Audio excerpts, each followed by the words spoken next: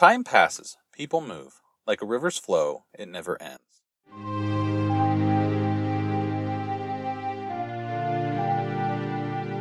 This is Legendary Adventures Podcast, a Legend of Zelda playthrough podcast.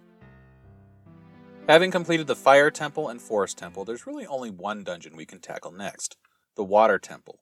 You'll recall I completed the Fire Temple first in this playthrough. The remaining two dungeons, the Shadow Temple and the Spirit Temple, are not accessible until after the Water Temple is completed. The Water Temple lies at the bottom of Lake Hylia. We actually saw it earlier in our playthrough while searching for Princess Ruto prior to entering Jabu Jabu's belly. The dungeon is, however, unreachable at the bottom of the lake bed. We must find some way to make it accessible, and what better place to start than Zora's domain? Just outside the domain, it starts to snow, giving a hint to what we'll find inside. Putting the sleepless waterfall to rest and entering Zora's home, we'll find it's covered in ice.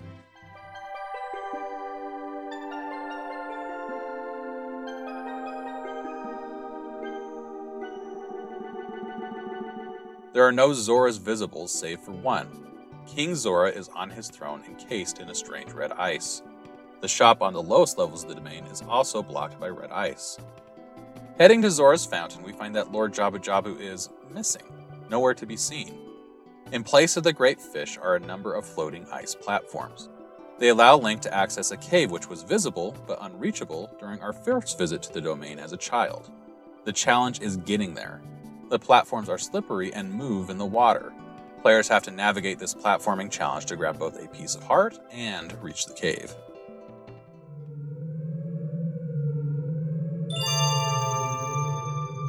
The cave is the first mini-dungeon of the game, the Ice Cavern. And this is a true mini-dungeon, perhaps more so than any other we've seen in the series to this point.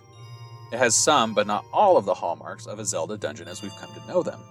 It's a unique, themed space filled with puzzles, enemies, and challenges. There's a map and a compass inside, but there's no boss fight at the end, just a challenge room against a variant of a standard enemy. There's also no heart container to claim at the end of the dungeon, only a piece of heart tucked away in a side room. The Ice Cavern's laid out on a single floor. The entire mini-dungeon's designed in a very apparent loop. True to its name, it is ice-themed. It's occupied by ice enemies. That includes the Freezards, which are made entirely out of ice and can freeze Link with their intensely cold breath. There are also Keese, or bats, covered in a strange blue flame, which freezes Link upon touch. Other than Gold Skulltulas, those are the only enemies we'll find here, save for the challenge room, which contains a white Wolfos. There are other icy challenges to navigate. Icicles drop from the ceiling when Link passes beneath them. Some floors are slippery. Notably, these slippery floors are light blue in color and have a grid pattern on them. This is a clear callback to the Ice Palace in A Link to the Past. There are also traps to avoid, including the classic spike trap and a massive spinning blade. In the spinning blade room, players are introduced to a challenge which will be repeated across the remainder of dungeons in the game, the Silver Rupees. Inside the room there are 5 Silver Rupees. Link must dodge the large blade and collect all 5 in order to open a door. The main gimmick of this mini-dungeon involves a strange blue flame, which is described as being cold in temperature. There are cauldrons which hold these blue flames, and it's possible for Link to put a blue flame in a bottle. He can then dump it out to melt red ice. We find the first blue flame cauldron in the same room as the map.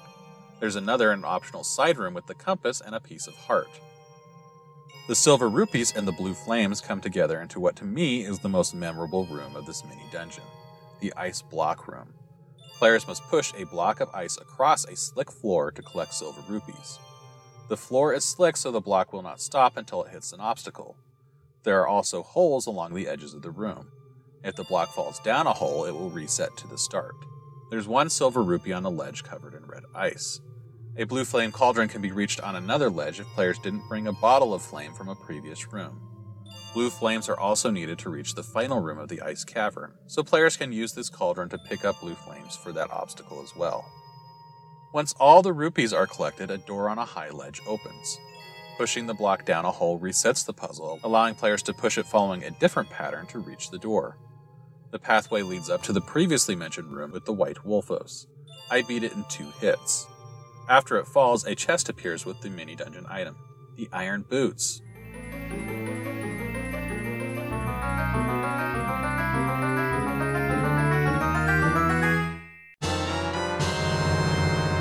These will allow Link to sink to the bottom of pools of water.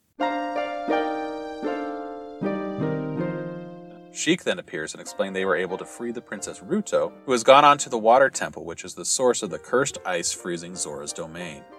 Sheik then teaches Link the Serenade of Water, which allows the player to fast travel to the Water Temple.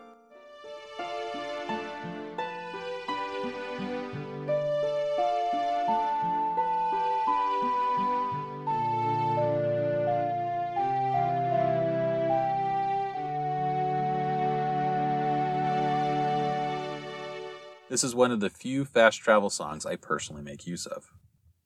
The mini dungeon path loops around here, allowing for a quick and easy exit, but I doubled back to collect 2 jars of blue fire. I used 1 jar of fire to thaw out King Zora. As a reward for doing so, he gifts Link a Zora tunic. The blue tunic allows Link to breathe underwater. I find it essential for the Water Temple. I also thought out the entrance to the shop. This is optional, but the shop does sell Zora tunics, providing another way to get one, or a way to get one should yours be eaten by a like. Now it's time to head to the Water Temple.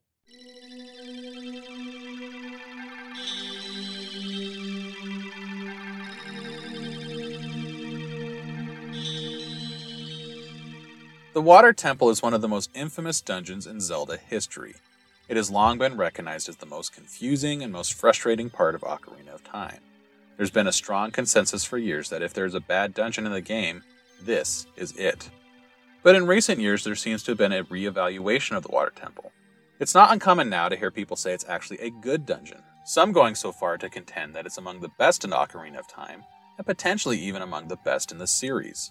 I'm somewhere in the middle. I don't think this is a bad dungeon, but I don't necessarily think it's great either. There are a few design choices which make the Water Temple a potentially frustrating experience, full of extensive backtracking which doesn't always feel earned. In a 1998 staff interview translated on Glitterberry's Game Translations, Eiji Aonuma acknowledged the frustration of players, but said that wasn't necessarily his intention. He said, "In the Water Temple, the player was required to solve puzzles in not just one room, but travel countless times to and from an area in order to unlock the solution. We were often told how stressful this was. I just wanted the player to relax and take it easy, play around a bit. I'm a fan of skin diving, you see. I like being in water. Besides, as long as you have the right items, you can stay in the water forever." In a 2009 interview with The Guardian, Aonuma again acknowledged the frustrations players felt with the Water Temple, and one of the major pain points with the temple. The Water Temple in Ocarina of Time was notorious for being very tough to conquer. I am most sorry that it was not easy for you to put on and off the heavy boots, that all the time you had to visit the inventory. I'm very sorry about that. I should have made it easier to switch to the heavy boots.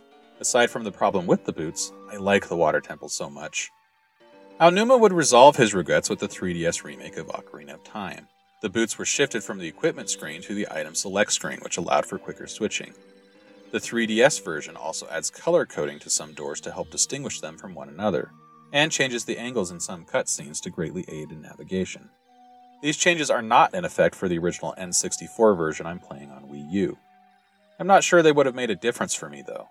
I feel like there are some genuine moments of obtuse or even potentially misleading design. This dungeon spans 4 floors. It's built around a large open central room.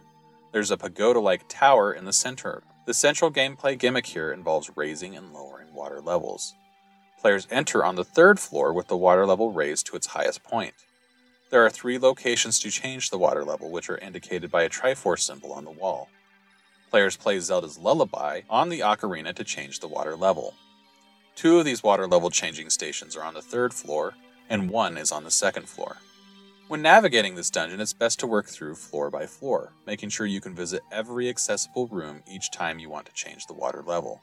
I tried to do this, but still managed to overlook some things, resulting in major backtracking. On the 1st floor, players will meet Princess Ruto in a room flanked by torches. She urges Link to follow her and ascends to the 3rd floor. As players float up, they're intended to notice a bombable wall on the 2nd floor. But the 3D nature of the game makes this detail missable. Players could be faced the wrong way. I did not miss it on this playthrough, but I can remember missing it on my first. If I did not know about it, I could have potentially missed it on this playthrough, because the camera was zoomed in close to Link, obscuring the view. Once we reach the 3rd floor, we'll find that Ruto has disappeared, and we won't see her again until the dungeon is complete. Players reach the first water level adjustment point. It drains the water, and here we're supposed to drop back down to the first torch room where we met Ruto and light 2 torches in order to open a door and obtain a key. I actually walked right past it though, missing the first key, and I had to backtrack much later when I found myself short a small key. I should have noticed this, but I didn't. Players will also have to claim another key in a room with a swirling water vortex and a dragon statue. A crystal switch is inside the mouth of the statue. Players can trip the switch and then use the hookshot to quickly get to the other side of a gate. There's also an optional room with a gold skulltula. This stands out to me for how bizarre the solution to the puzzle is. A gate blocks access to the skulltula, and a crystal switch to open it is on the other side of the gate. Players are supposed to do a spin attack to hit the switch, which honestly makes no sense to me. Other sword slashes do not pass through the gate, neither do arrows or bomb explosions, but somehow the spin attack does. I understand the crystal switch was moved outside the gate in the 3DS version. A 4th outer path on the lowest level is currently inaccessible, meaning players need to move into the central tower. After using the hookshot to ascend, players change the water level to be at its middle level on the 2nd floor, and then dive down a newly opened hole on the floor to the basement level to claim another small key. This is also the time to return to bomb the wall we passed while following Ruto and claim a 3rd small key. There's an eye switch on this level that opens a gate with a hookshot target behind it, but it can't be reached with our current equipment. We need to note this for later, and it is very important to note this. With 3 keys collected, players can head through a locked door on the 2nd floor and use the crystal switch and a pillar of water to reach the 3rd water-changing location. It raises the water back to its highest level. On this level, we can get the dungeon item, the long shot. We pass through another locked door to find a room with a waterfall and a series of platforms descending the waterfall. Each platform has a hookshot target on it. Players need to quickly grapple up each platform to ascend the waterfall. Onuma said this set piece alone inspired him to get much more technical with his design. In that staff interview on Glitterberry's Game Translations, he said, "There's a place where Link can use his hookshot to climb the waterfall. I used a rare one-handed calculator to calculate each hookshot point. I usually spent my time doing more important things, but that day I did something unlike me and worked on the little details. I hope you enjoy yourself there." Let's talk about the mini-boss. Players find themselves in what appears to be an outdoor area. Shallow water fills a large expanse with a small building at the far end. A single tree sits on a small island in the center of the room. As players cross the room, they may notice Link's reflection in the water. As players cross over the small island, his reflection disappears. The door to the far building is locked, and turning around, players will see a shadowy version of Link standing by the tree. It's a callback to Zelda 2, Link Must Conquer himself. There are a few strategies for taking on Dark Link. Generally, it's best not to target him. He's more likely to block attacks or even jump on top of Link's sword. Players can use Din's Fire to deal damage, or alternate weapons. I ended up defeating Dark Link with the Megaton Hammer. After the apparition falls, the illusion of the outdoor space fades away, revealing that we're still inside the Water Temple. Through the previous locked door, we find the dungeon item, the long shot.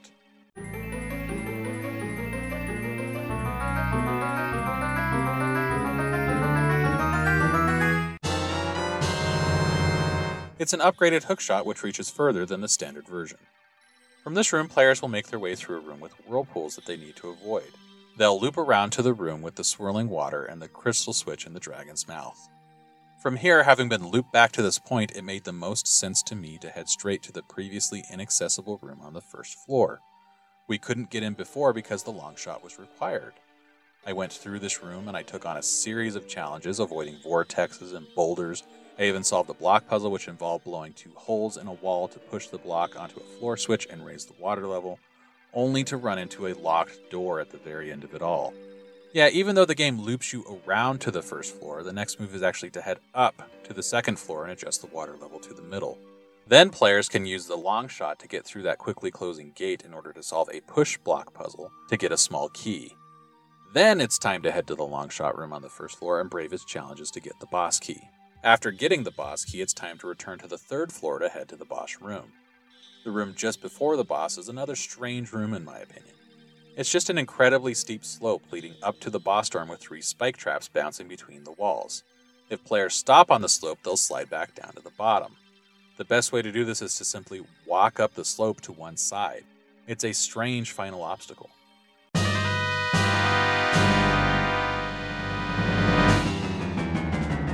The boss here is Morpha, a giant aquatic amoeba. It's a red spherical creature with tentacles made out of water, and it attempts to grab Link. Players must use the hookshot to grab Morpha out of the water tentacle, and then land hits with the sword. It's possible to trap Morpha in a corner, making the fight significantly easier. I did not do this on my playthrough. I went several rounds with Morpha, pulling it from the water and landing a hit. It managed to grab me multiple times and throw me across the room. But after several rounds of this, I was able to land the final sword blow and kill the boss.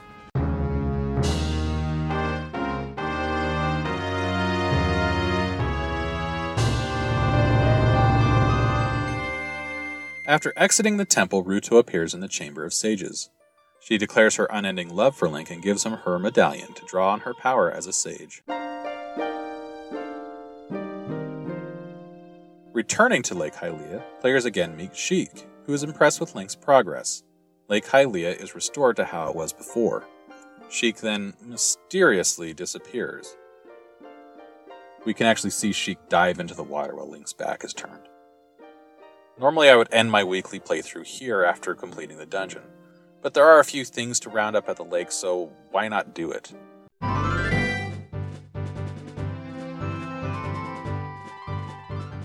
The first are the fire arrows.